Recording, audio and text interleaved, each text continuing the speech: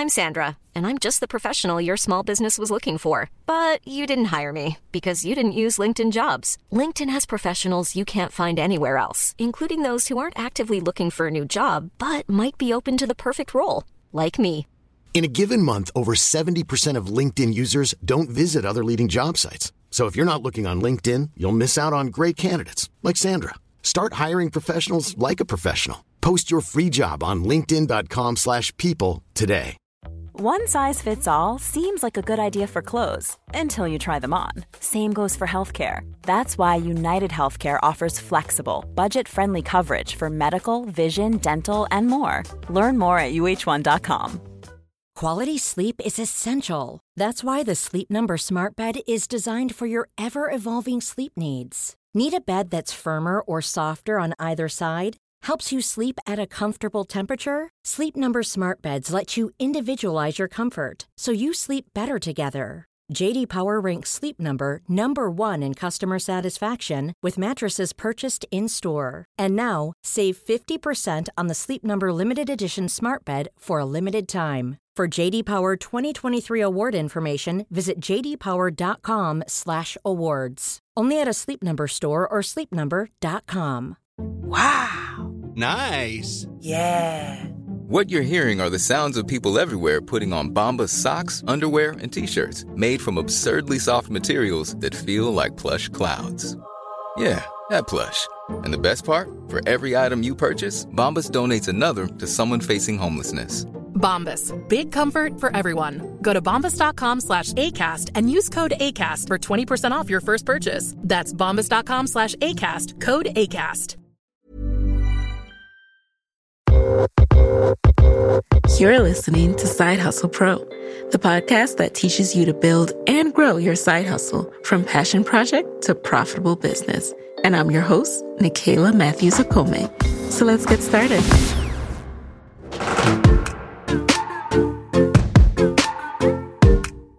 Hey friends, hey, it's Nicaila here, and I'm back with another episode of Side Hustle Pro. So today in the guest chair is Terry Nichelle Bradley, the founder of Brown Toy Box. Launched in 2017 as a STEAM kit, which stands for Science, Technology, Engineering, Arts, and Mathematics, Brown Toy Box evolved into a full-scale educational toy company producing and curating STEAM toys, media, and experiences for centering and celebrating Black children in a manner all children can enjoy, learn, and have fun.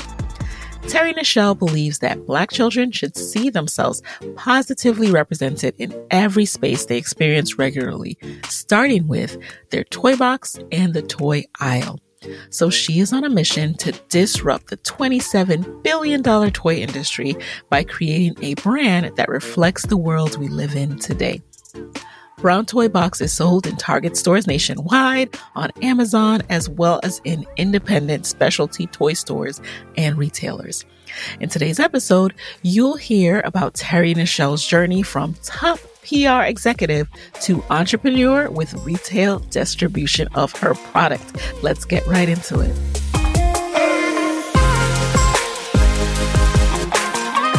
Hello, Terry. Welcome to the guest chair. Thank you. Thank you for having me.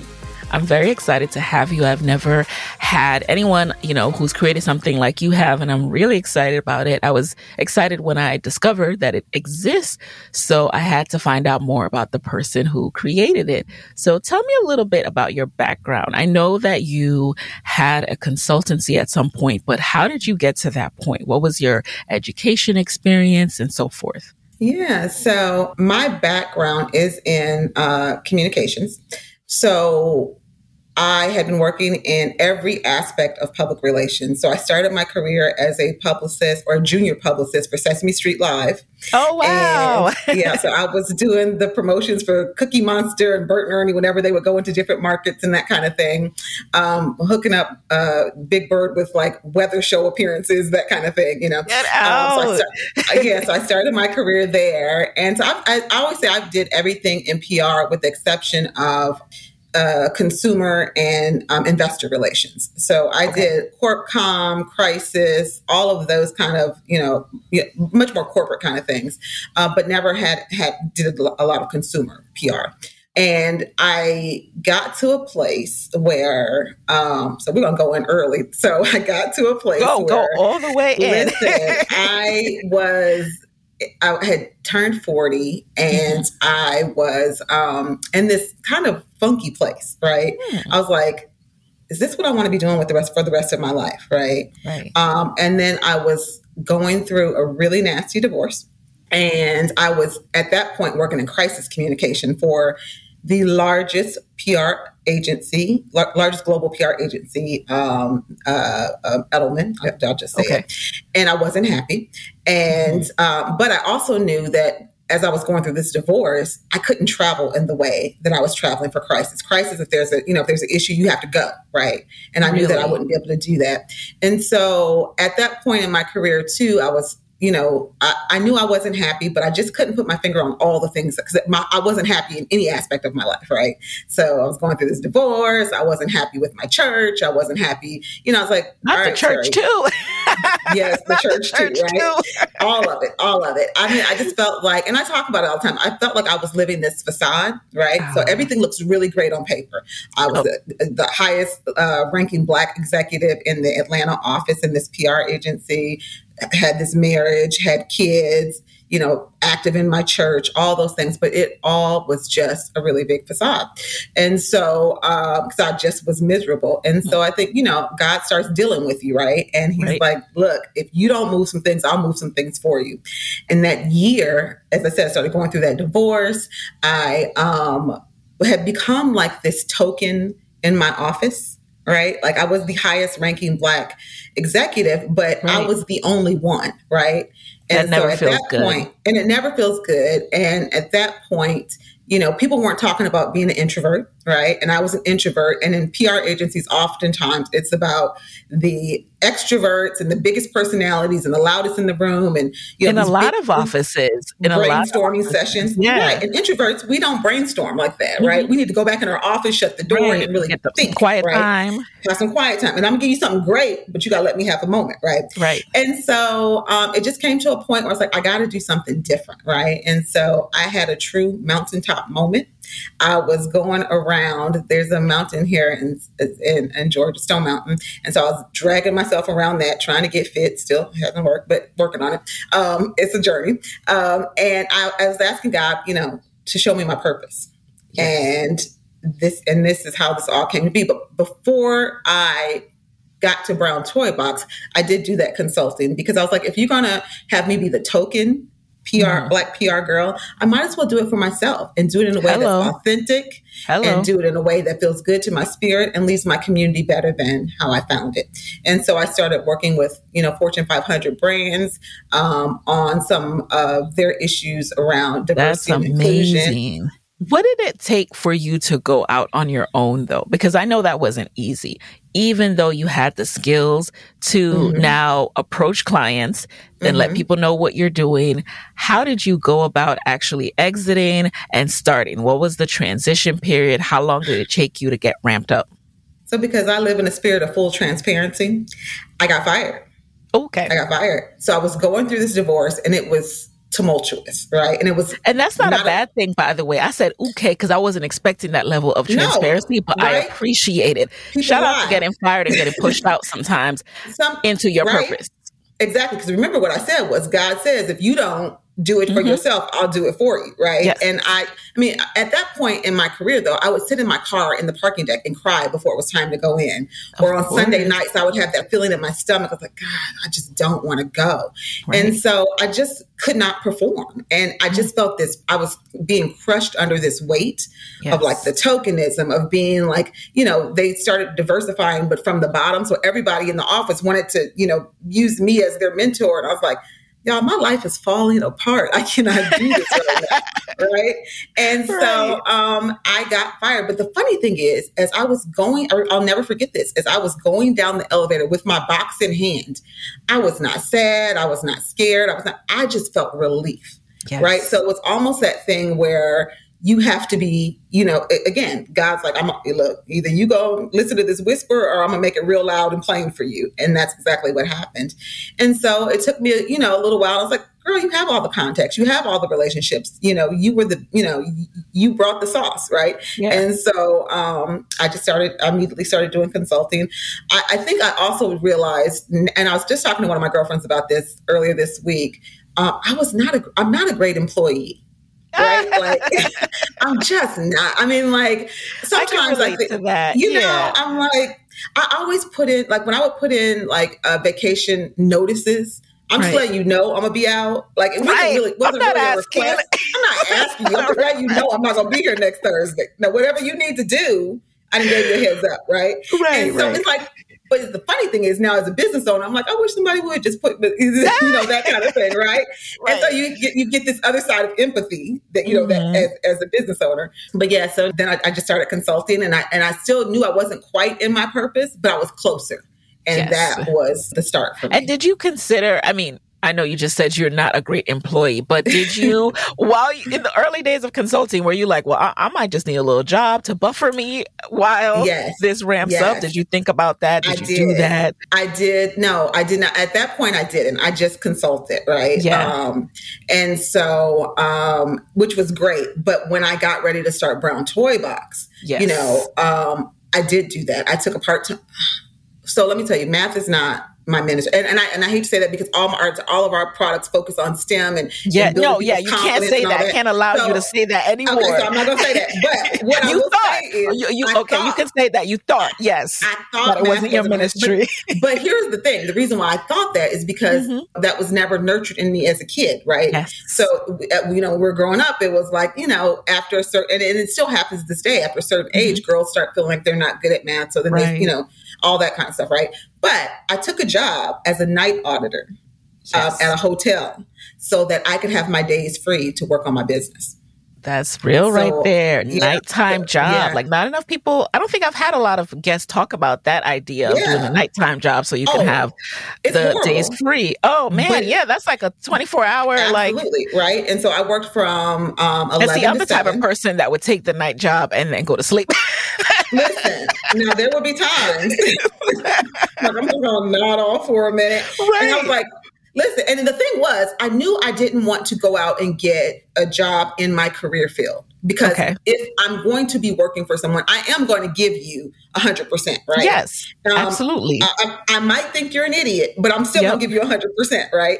And so I didn't want to do that. I wanted some job that I did not have any true investment in. I just needed a check so I could keep the bills paid while I was building my business. And so that's exactly what I did. And I did that. And that's an important tip right there, guys. Be smart in the job you choose to take when you decide to give more attention to your side hustle, right? Like you're not going to go for the super extreme, you know, and it's not that it's not possible, but if you have a choice, it may be time to revisit, okay, what can I do for work? And you've heard this from guests before, you know, you have to take the pride out of it too. Like, oh, just because you have this fancy degree doesn't mean you can't work a front desk job so you can pay the bills and grow your side hustle. So I love that you mentioned that.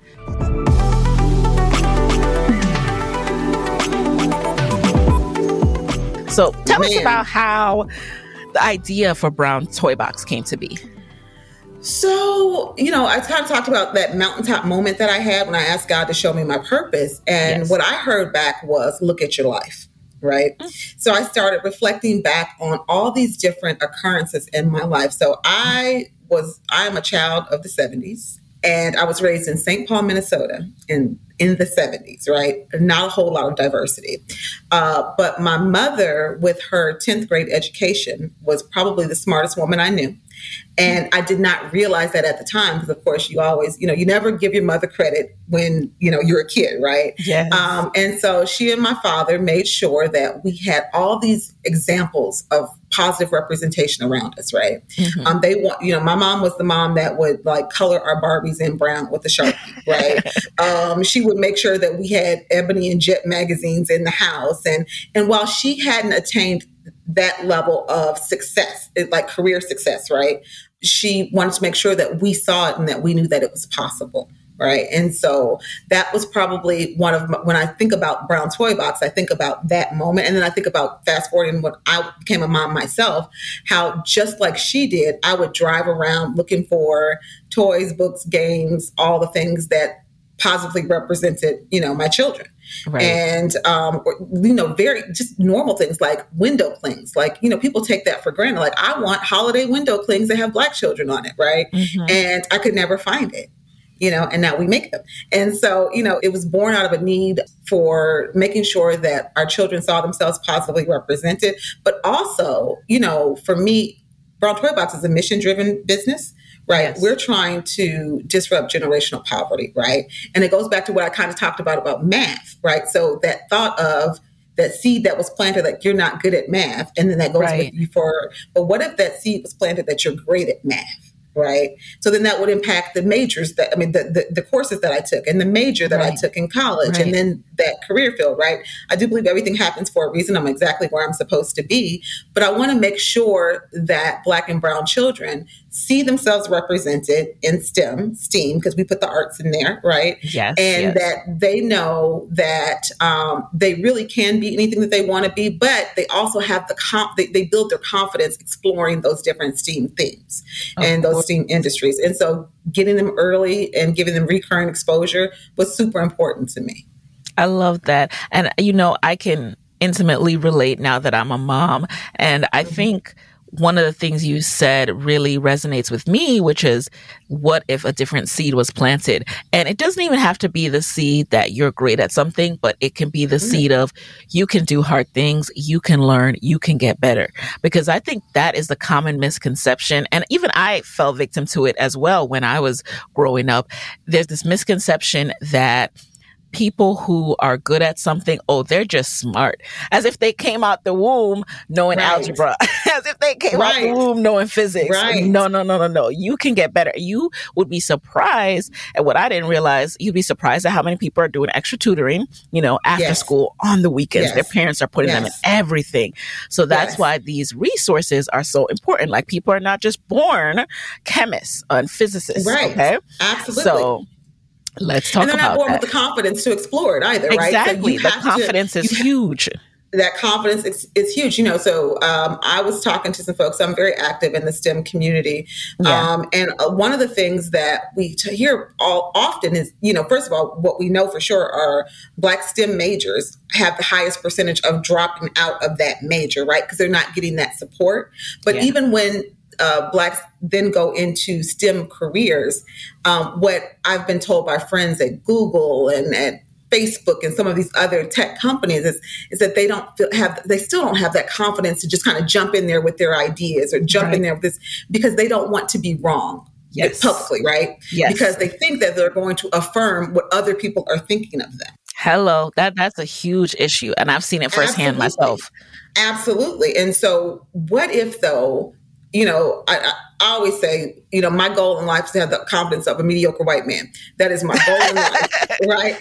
Yep. Because what if you could walk in a room and just be like, I am that girl, I am that guy, right? Yep. And this is my idea, and whether it's good or not, then if it's not, then you throw out another one, right?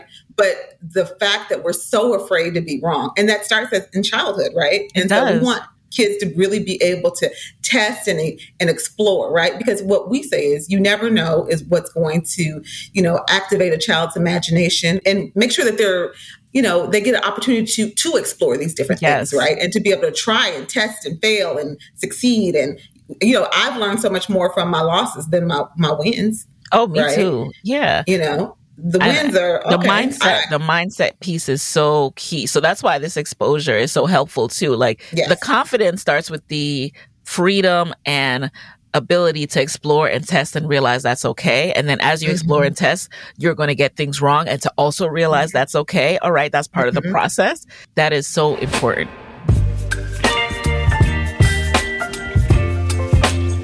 Now, when you started it, what was your goal and expectation? Was this something you were going to create for like your kids and your cousins and the family? What was your initial thought process with that? When I started Brown Toy Box, we started as a subscription box. And I don't know if you remember, but there was a boom of subscription boxes. Oh, yes. And so I was like, I'm going to have this hot subscription box, and I'm going to have this in it. I'm going to do this, and I'm going to have... Everybody thought it was so easy. Everybody thought it was easy. When I tell you I could not wait to get out the subscription box business, oh my goodness, like war stories.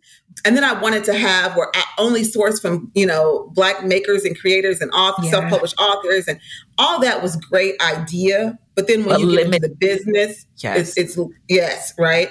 But when we first started, we were just in our dining room, folding, putting the boxes together, putting stuff in there. I had no business acumen whatsoever, right?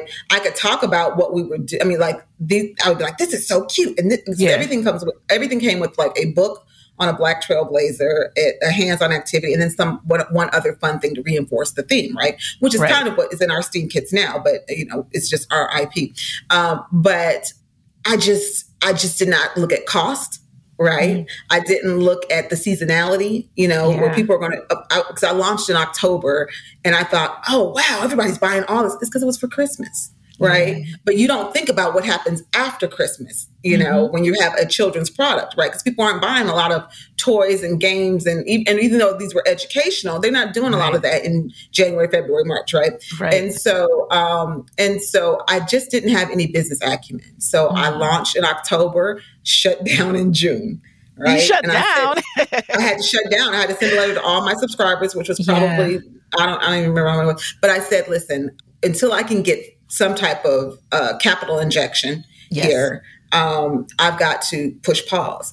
The truth was, which I didn't even realize at the time, it wasn't just capital that I needed. I needed business acumen. That's when I started in this journey of incubators and accelerators and all those different things, because I was like, whatever I'm lacking, I need to make sure that I'm addressing, right? Whatever those gaps are, I need to address. Gaps were you addressing? What specific things have you learned in those incubators that were helpful? So what I will say, most incubators, the most you get out of them is community, right? So but that community is valuable. So I don't discount that. That's really important. But the most you typically get out of those is a great community. But there were things like really understanding, my why, right? Like how that. So that was the easy part. But then it was like the tough stuff, like getting your financials, understanding your margins, understanding your customer, right? The customer discovery process. All of those things were really, really important.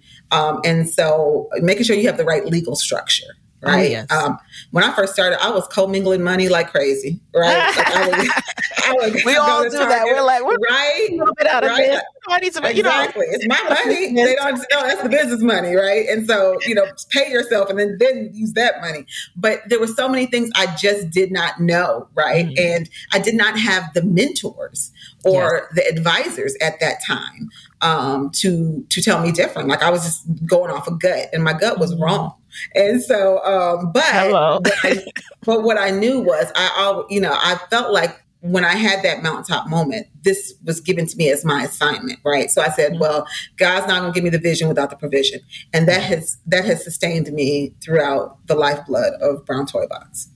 That's real right there. That when you said, I was trusting my gut, but my gut was wrong. Hello. A lot of us want to go with our gut. Listen, if your gut don't know nothing about business, your gut might be wrong. It's probably wrong if you don't know anything about your margins, right? So I would buy things. I'm like, this is so cute. And the cost of the box, I think, was like $34. And I would have spent like maybe $30 on product and things for the box. And then you have to ship. Shipping. Right. Hadn't considered shipping. My first year, my first year, I did not put on my website a cutoff date for Christmas. Yes. Right. And so I was shipping things like on the 20th, like today, so that it would get there in time for Christmas. So I would spend like $100 on a package that I was only going to make $34 on. So it just wasn't sustainable. So I did the incubator accelerator, and then I came back and I was in a much stronger position. And then, later on I was able to evolve into an actual toy company. I'm Sandra, and I'm just the professional your small business was looking for. But you didn't hire me because you didn't use LinkedIn Jobs. LinkedIn has professionals you can't find anywhere else, including those who aren't actively looking for a new job, but might be open to the perfect role, like me. In a given month, over 70% of LinkedIn users don't visit other leading job sites. So if you're not looking on LinkedIn, you'll miss out on great candidates like Sandra. Start hiring professionals like a professional. Post your free job on linkedin.com/people today. Hey, it's Ryan Reynolds, and I'm here with Keith, co-star of my upcoming film, If, only in theaters May 17th. Do you want to tell people the big news? All right, I'll do it. Sign up now and you'll get unlimited for $15 a month and 6 months of Paramount Plus Essential Plan on us. MintMobile.com/switch. Upfront payment of $45 equivalent to $15 per month. Unlimited over 40 gigabytes per month. Face lower speeds. Videos at 480p. Active Mint customers by 531.24 get 6 months of Paramount Plus Essential Plan. Auto renews after 6 months. Offer ends May 31st, 2024. Separate Paramount Plus registration required. Terms and conditions apply if rated PG. Spring is my favorite time to start a new workout routine. With the weather warming up, it feels easier to get into the rhythm of things. Whether you have 20 minutes or an hour for a Pilates class or outdoor guided walk, Peloton has everything you need to help you get going. Get a head start on summer with Peloton at onepeloton.com. If you own or operate a business, whether it's a local operation or a global corporation, partnering with Bank of America could be your smartest move. By teaming with Bank of America, you'll enjoy exclusive digital tools, award-winning insights, and business solutions so powerful you'll make every move matter. Position your business to capitalize on opportunity in a moment's notice. Visit bankofamerica.com/banking for business to learn more. What would you like the power to do? Bank of America, N.A., copyright 2024. And then besides the shipping, like what were some other challenges about the subscription box industry itself that made you just want to get out of it? Yeah, so it's a volume business. That's the thing about subscription box. It is a volume business, right? And so as you're trying to get your subscribers up, right, like you're still paying, the price per unit is a lot higher because you're not ordering the volume to get that cost down, right?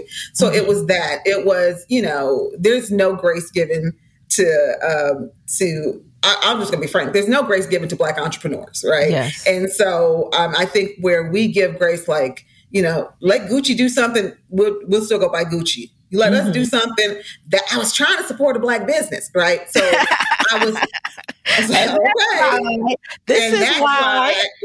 Right, exactly. And so I was operating out of fear, right? Like I didn't want anybody to come for me on social media. I didn't want this. I didn't want that. And so there were all these. There was a lot of challenges. Now remember, I wanted to have a two-sided social mission. The other part of that was making sure that I was sourcing from, self-published Black authors and creators and that kind of stuff. Well, they also had volume issues too, right? So they would commit to, a number of orders or something like that, but then couldn't produce the volume. And then of course, my customers don't know that. They're just saying, I didn't fulfill, right? And so it just became it was very clear to me very early that I did not want to be in the subscription box business. Right. And that I would have to, I still wanted to do what I was doing, right? I still wanted to make sure that kids had books on Black trailblazers, that they had the STEM materials, all that, but I wanted to do it in a different way.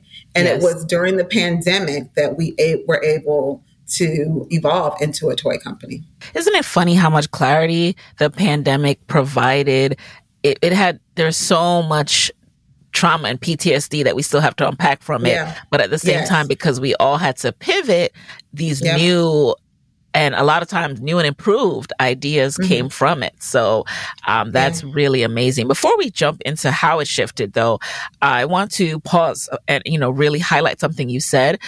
I used to work for a fashion retailer that did drop shipping, and I intimately remember I worked on the customer service side and social media marketing side. Well, as a social media marketer, I faced the customers, I should say.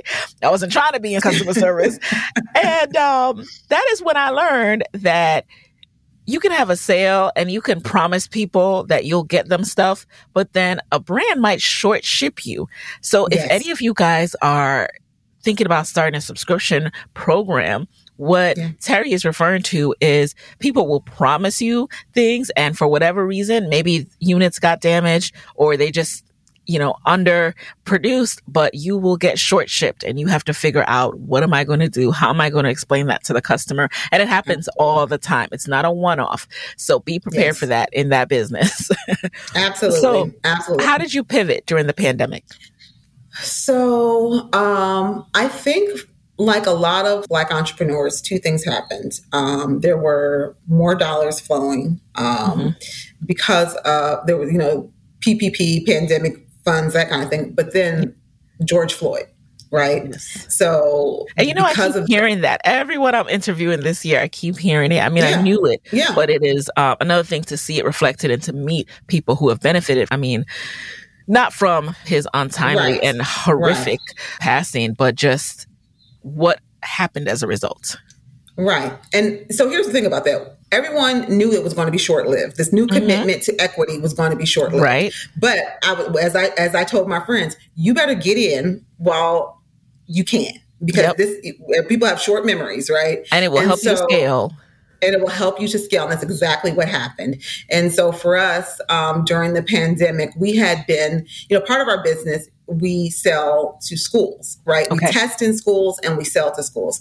And so we had a bunch of orders that got canceled because when the pandemic happened, all the schools had to pivot to technology, right? Okay. So these enrichment kits that they were ordering from us, they're like, that's not a priority. But luckily for me, the PPP, and we did not get much, but it sustained me to be able to keep people on staff, right? And I only had 3 people at the time, but it sustained me in that way. But also what we knew was it wasn't going to last long with just technology, because the essential employees were the parents of the students that we were providing kits to, right? Because we primarily for schools, we're Title I schools. Those are the kids whose parents had to go to Kroger, had to go to, all these other places, and still work while the rest of us were able to be at home. Yeah. And so what that meant was those children didn't have anyone making sure that they were getting online at whatever prescribed time and those kind of things. And so by that September of 20, we had a bunch of schools come back to us and say, we need these enrichment kits. Yeah. And between PPP, some capital dollars that started flowing a little bit easier after the murder of George Floyd, and then these school contracts, we were able to then create our own products, right? So to go in production and prototype and all those kind of things. And then we got our Target deal.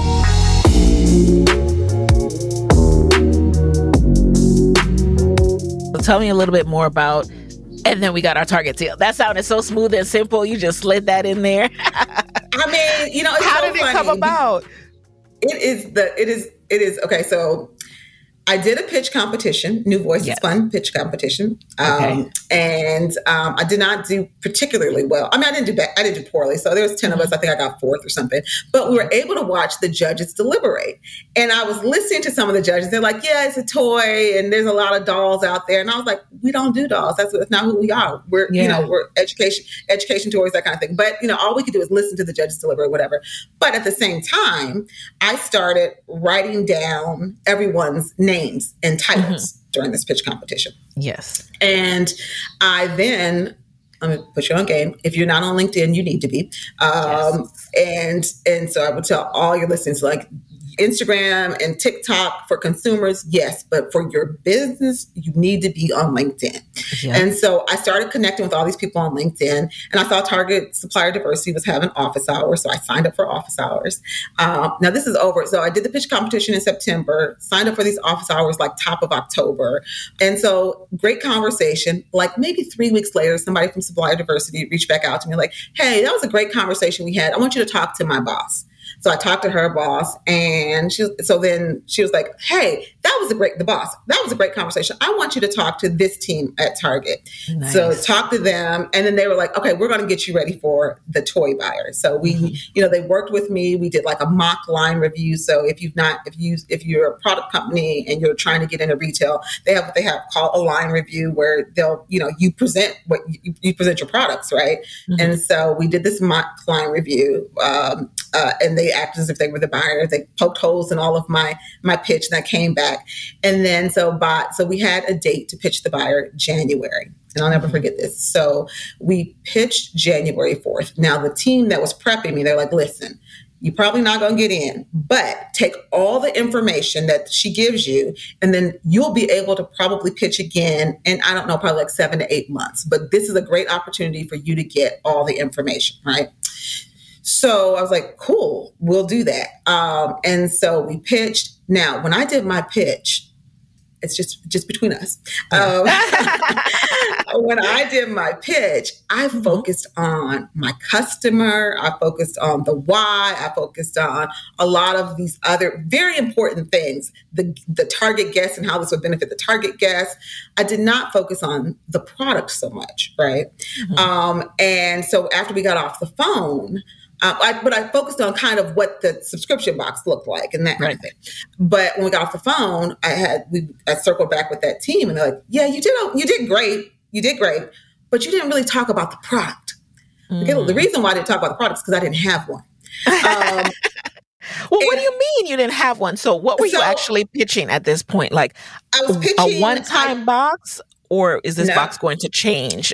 So at this time, Target was looking at folks who had subscription boxes. Yes. And to see how they could bring those D2C providers in store, right? But D2C meaning? D2C, direct to consumer. And I've been doing all the research on what they were doing and how they were looking for it. But so we had prototypes, right? At this point, I brought on a toy designer. We had all these things. But what I had heard was Target typically will make you redesign your packaging. Now, we already had capital constraints, right? I knew that I would not be able to afford to do it twice, right? So what I said to myself, I said, look, Terry, we're going to do this, but let's present to Target. Let's co-design the box, right? Okay. So they know what their guest likes. I know what my customers will respond to, and let's co-design. And they were really open to that. And so that's really what I had. So we had all the elements. We just hadn't produced the things. I shouldn't say that we didn't have a product. We hadn't produced it yet, right? Got it. And so I pitched Target, pitched the buyer, explained, really went through why this was important, how it would be disruptive, why it's important to have it in the educational toy section. I stress we are not a doll brand. We are doing like these STEAM kits. We're doing these kind of things. And so that was on Friday. And so we had the team and we had kind of talked through, like, if we get it, maybe we'll get like 10 stores or maybe even like 3 markets, something like that. And right. So we kind of gamed which markets we would ask for and that kind of thing. So that was Friday. On that Monday, I get a call from the buyer. And I was like, she's going to tell me that I'm not ready and, all these different things, right? So I was ready. I had all weekend, I was mentally preparing myself because I was like, I know they said I can pitch again in 7 to 8 months, but I really, really want this. Yeah. So she called me that Monday and she was like, hey, Terry, I just wanted to call you and let you know that we want you in store. Now, oftentimes you get .com first, right? But she's like, we want you in store. And I was like, great. And I'm just like, I'm like so excited. And I was like, how many markets? And I'm thinking she's going to say 3, maybe 10. What if I get like 40, right? 40 stores. Yeah. How many doors will I get? She said, we want you full chain. What? Right? Which is every single store, right? And so I was like, oh my gosh, so excited. But then I was like, oh shoot. How are you going to do that? How am I going to pay for that? How am I going to pay for that, right? And so that's when I had to go into, so it's funny because there's 3 hard things about retail. First is getting in, right? Yes. And then it's onboarding because that is a whole process of itself, right? And so, I found a great vendor rep to kind of do all that part for us. But then the other part is staying in, right? And so we launched in Target during a supply chain crisis. Right. So this is where containers, so we produced in China, like 90% of all toy companies. And, containers that were $2,000 were now costing $20,000 to $25,000. Right. What? Price gouging was ridiculous during the pandemic. And so I had to start raising funds, and it was a very, very stressful process. And then they were getting stuck, right? Like as they were coming over. And yeah, absolutely. So they were just being stuck at the port. So first the challenge was getting the capital to get started. So I am here because of really strong women. Right. There were very strong women who advocated for me and for Brown Toy Box. The first investment in Brown Toy Box was from Google for Startups. I did that. Okay. I did that with Jill Burke Solomon. I did that incubator. I got a $50,000 non-dilutive grant, and that's what got me to prototyping. right? And then from there were other women there's an organization called SheEO, where they will give you a $100,000 zero interest loan. But it's very competitive, and they selected 5 women that year. And I just happened to be one of them. So that was a blessing. Melissa Bradley from 1863 Ventures, she went hard for me. There's an organization here in Atlanta called Atlanta Wealth Building Initiative. Latresa Thornton, she went hard for me. And then the economic development arm of the city of Atlanta, because one of the things that founders say in Atlanta is, if you want to raise money, you have to leave Atlanta, which particularly. And why do they say that? Because it was true. That's why they say it was true. Atlanta is a market that oftentimes they want, the powers that be want to see someone else do something first, and then they will do it. So they will follow on, but they won't start, right? Mm-hmm. And so I had just some really amazing women that went to bat for me. And I would not be here. They're a CDFI, so that's another non-traditional bank, right? Yeah. Community Development Investment. So you went to the Community Development Financial Institutions Fund. Yes. All right. I went to CDFI. Yes. So I went to a CDFI called ACE. And, there's a really amazing woman, Grace Fricks, who leads that. And she said, listen, I'm going to go in, and if anybody tells you no, they're going to need to tell me why. And that's what all 5 of these women said to me. If they tell you no, you've done the incubators and accelerators, you've got great credit, you've got a great product, right? You've got POs in hand. I had like almost $1 million in POs from Target, but I could not get access to capital. Wow. And so, with those things, even with all those things going for me, and I had, an amazing POs being purchase orders, right?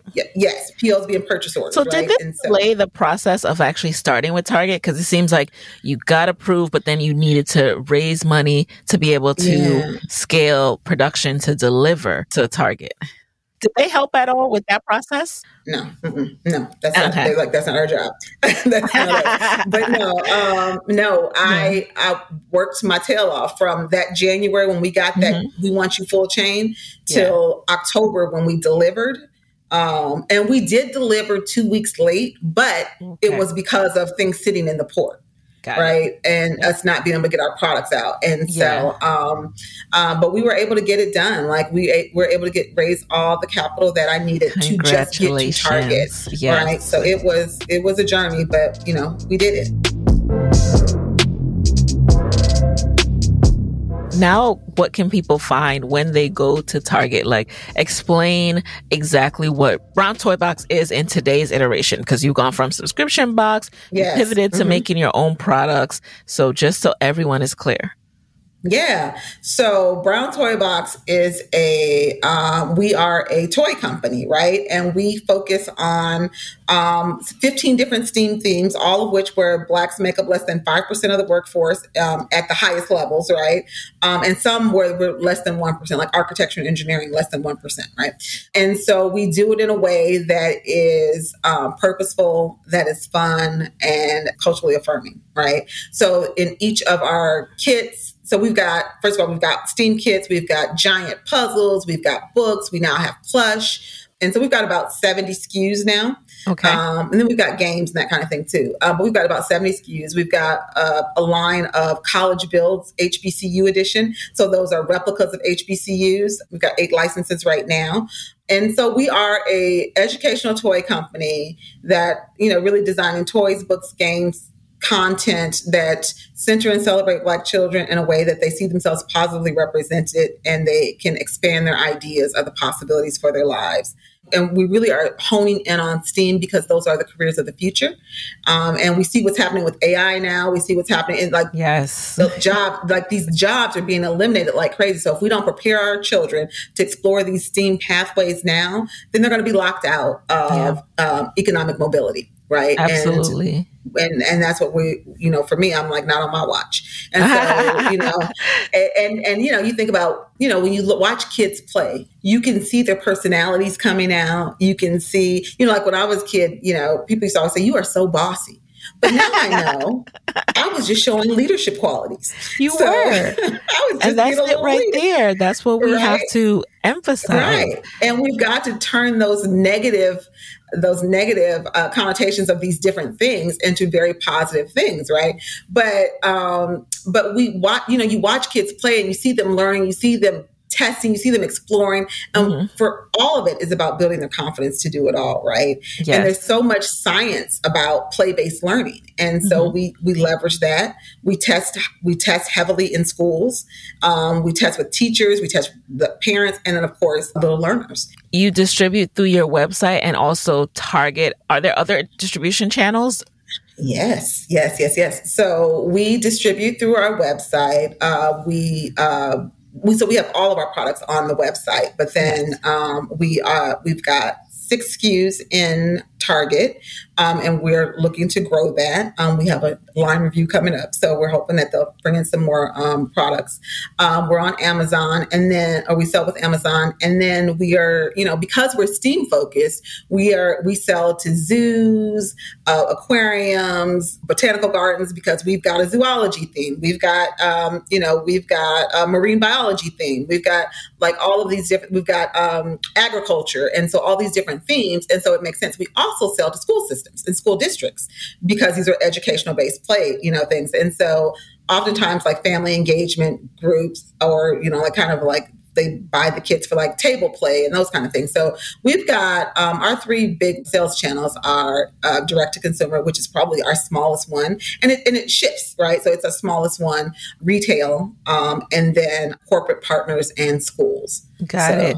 This is a lot to manage. How big is your team these days? Just 7. We're 7 just mighty 7. folks. Wow. Just 7 folks, right. Now, we've got 7 extended folks. Yes, we've got extended folks, right. So we've got, my accounting folks and then CPAs and, I've got an external sales team that we just brought on in December. And then as far as the warehouse that holds all these SKUs and all of that, is that something that's in-house or something that you hired out? No, I work with an amazing warehouse, Black woman owned, SJW Logistics. And so, it's interesting because when I first got my Target deal, they had never really worked with a brand that had a mass retailer. And I'd never worked with a warehouse or a mass retailer. So we kind of learned together. And now they've got all these amazing clients in their warehouse and I'm growing. And we really are, it's one of those things where like, you bet on me and I'll bet on you. And that's what we did. And so we were both patient with each other as we learned the space. But now I think we've got a good system down and I'm always sending business her way. What has been your experience on the money side? When we first started learning about Brown Toy Box, you said you were working a night job, right, to pay the bills. So, what's been your experience with finally being able to leave, pay yourself, make profit? How has that been? Yeah. So, I think what entrepreneurs should know is there will be times when you have to take yourself off a payroll so you can pay your team, right? And that's real. And so what entrepreneurship looks like on Instagram is not what it looks like in the real world, right?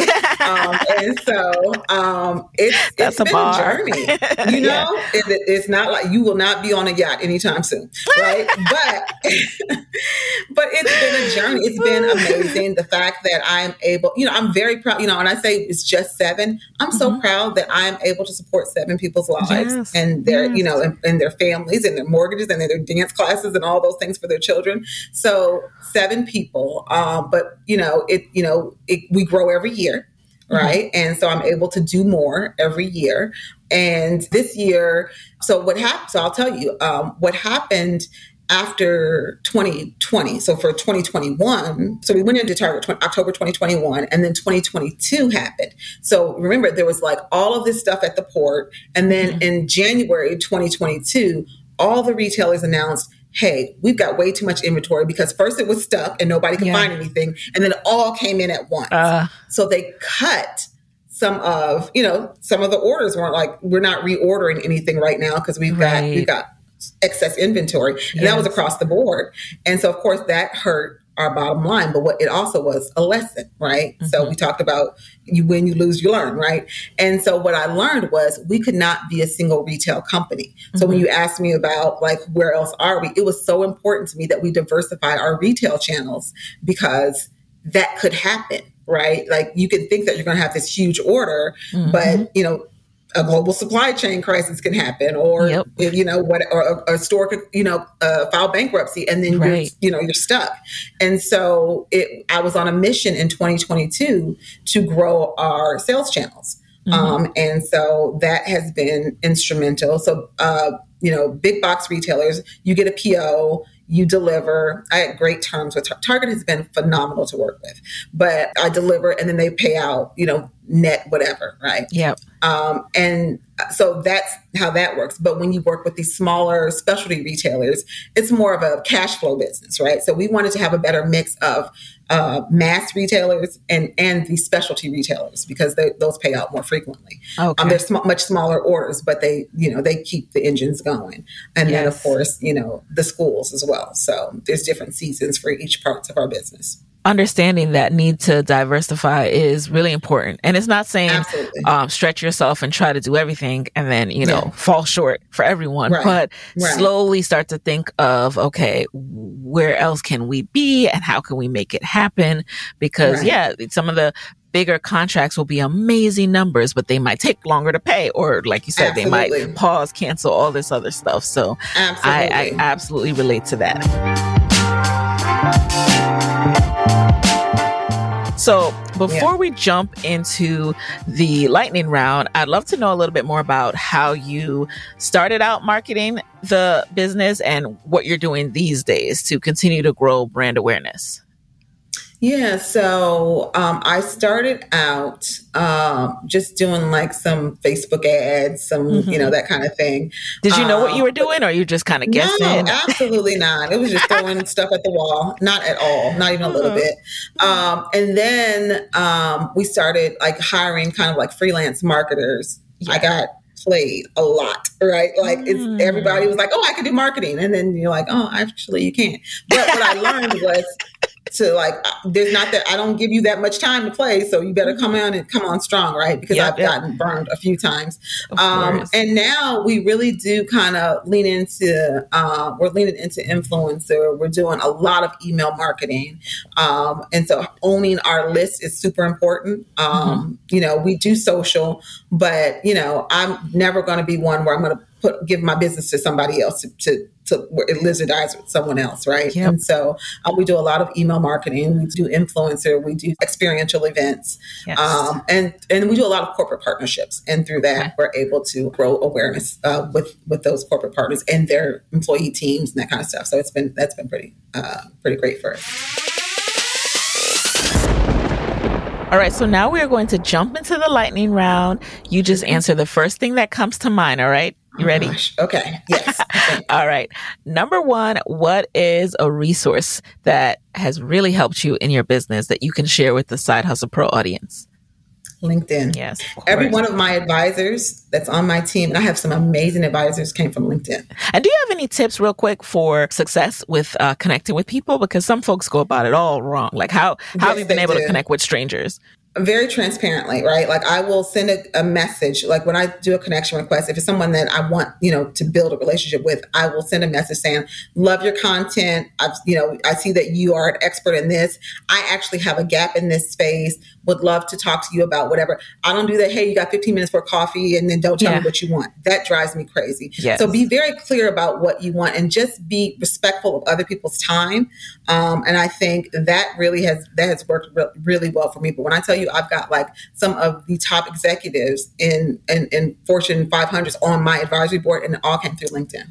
Nice. Love that advice. All right. So who is a non-celebrity fellow Black woman entrepreneur who you'd want to switch places with for a day, and why? I think B. Dixon, that could be interesting. Yes. Honeypot. I think that could be really interesting to see, learn some, because she's been at Target. She's further along. Been there for a while. Okay. And then number 3, what is a non-negotiable part of your day these days? I take walks. Like I'm a couple blocks away from a park.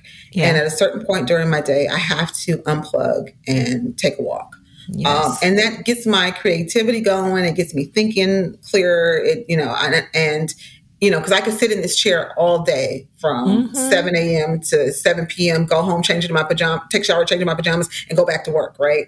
And so I need to get out. And so those walks are a lifesaver for me. You just reminded me I need to take one today. Okay. Number 4, what is a personal habit about you that has really helped you significantly in your business? No means nothing to me. Ooh. Right? And so I am one that the no's just get me closer to my yes, or the no's, it just helps me. Okay, well, that's not you. So then I don't have to waste time there. And I'm going to go, so I just am tenacious. And, because again, I feel like this is my assignment that God gave me. It's just like, I just know that I'm set up to win. And so I operate in that space. I believe that the world is conspiring for my good. And I operate in that way. I'm receiving that too. I love that. That's the mindset and the headspace you have to be in for sure. Absolutely. So number 5, what is your parting advice for fellow women entrepreneurs who want to be their own boss, but are worried about losing that steady paycheck? It's scary, right? You have to acknowledge that it is scary. It is very real. When we first started, it was very lean, and my kids were like, "Mom, it's your turn. You have sacrificed so much for us. We're not going to have the vacations. We're not going to have the, and you have to know that there will be some sacrifice." I think it does people a disservice to make them think that it's going to be glamorous from the jump. Like, it's not glamorous now, and I do some great things. Yep. But I think it is just know that there will be sacrifice, but with that sacrifice will come great reward. Yes. You have to stay the course. You have to filter out advice. You cannot take advice from everyone, or you could take a piece here, a piece there. But if you if you let too many people pour into you, you're going to always be chasing all these different things, and you'll never, really be centered. You have to have a North Star. You have to know exactly where you're trying to go. Yes. All of that, you guys, that resonates with me, of course, because sometimes I look around, I'm like, where's my glamour? Where I'm like, I'm not on the yacht all the time. I mean, I'm never on the yacht either. And what am I talking about all the time? It's delayed gratification. And it's something me and my husband talk about because, we just have to really be each other's center and remember what we are working towards. And it's okay if it's not now, because the world of Instagram out there will have you seeing people posting things and thinking like that's the reward and that's the goal. And that's not really your why oftentimes. So you have to really go back to that. And so I love that you mentioned that. Real. And it's not real. It's also not real. Yes, but There's that as well. So where can people connect with you and Brown Toy Box after this episode? So we are at Brown Toy Box on all social media. And then I am Terry Nichelle Bradley on LinkedIn. So all right. You're going to see those LinkedIn requests now. And make sure y'all come correct. All right. She told you how to come. Yes. All right. Don't ask her for no coffee chat. Okay. Just come on. Just connect first. All right. Okay. Well, Terry, thank you so much for being in the guest chair. This was life-giving. This was soul-filling. And I'm so glad to have you here. And I hope everyone goes out and gets Brown Toy Box. And, let's definitely stay connected. So with that, you guys, I'll talk to you next week. And there you have it. Hey guys, thanks for listening to Side Hustle Pro. If you like the show, be sure to subscribe, rate, and review on Apple Podcasts. It helps other side hustlers just like you to find the show. And if you want to hear more from me, you can follow me on Instagram at Side Hustle Pro. Plus, sign up for my 6-bullet Saturday newsletter at sidehustlepro.co/newsletter. When you sign up, you will receive weekly nuggets from me, including what I'm up to, personal lessons, and my business tip of the week. Again, that's sidehustlepro.co/newsletter to sign up. Talk to you soon. Mom deserves the best, and there's no better place to shop for Mother's Day than Whole Foods Market. They're your destination for unbeatable savings, from premium gifts to show-stopping flowers and irresistible desserts. Start by saving 33% with Prime on all body care and candles. Then get a 15-stem bunch of tulips for just $9.99 each with Prime. Round out Mom's menu with festive rosé, irresistible berry chantilly cake, and more special treats. Come celebrate Mother's Day at Whole Foods Market. Hey, folks, I'm Mark Maron from the WTF Podcast, and this episode is brought to you by Kleenex Ultra Soft Tissues, your ally to help tackle your allergy symptoms this season. I love the change of seasons, but nobody loves pollen and all those other things floating in the air that make you sneeze during this nice weather. Kleenex Ultra Soft Tissues are hypoallergenic and allergist approved, so fight back against watery eyes and runny noses without worrying about irritating your skin. For this allergy season, grab Kleenex and face allergies head on. Mom deserves the best, and there's no better place to shop for Mother's Day than Whole Foods Market. They're your destination for unbeatable savings, from premium gifts to show-stopping flowers and irresistible desserts. Start by saving 33% with Prime on all body care and candles. Then get a 15-stem bunch of tulips for just $9.99 each with Prime. Round out Mom's menu with festive rosé, irresistible berry chantilly cake, and more special treats. Come celebrate Mother's Day at Whole Foods Market.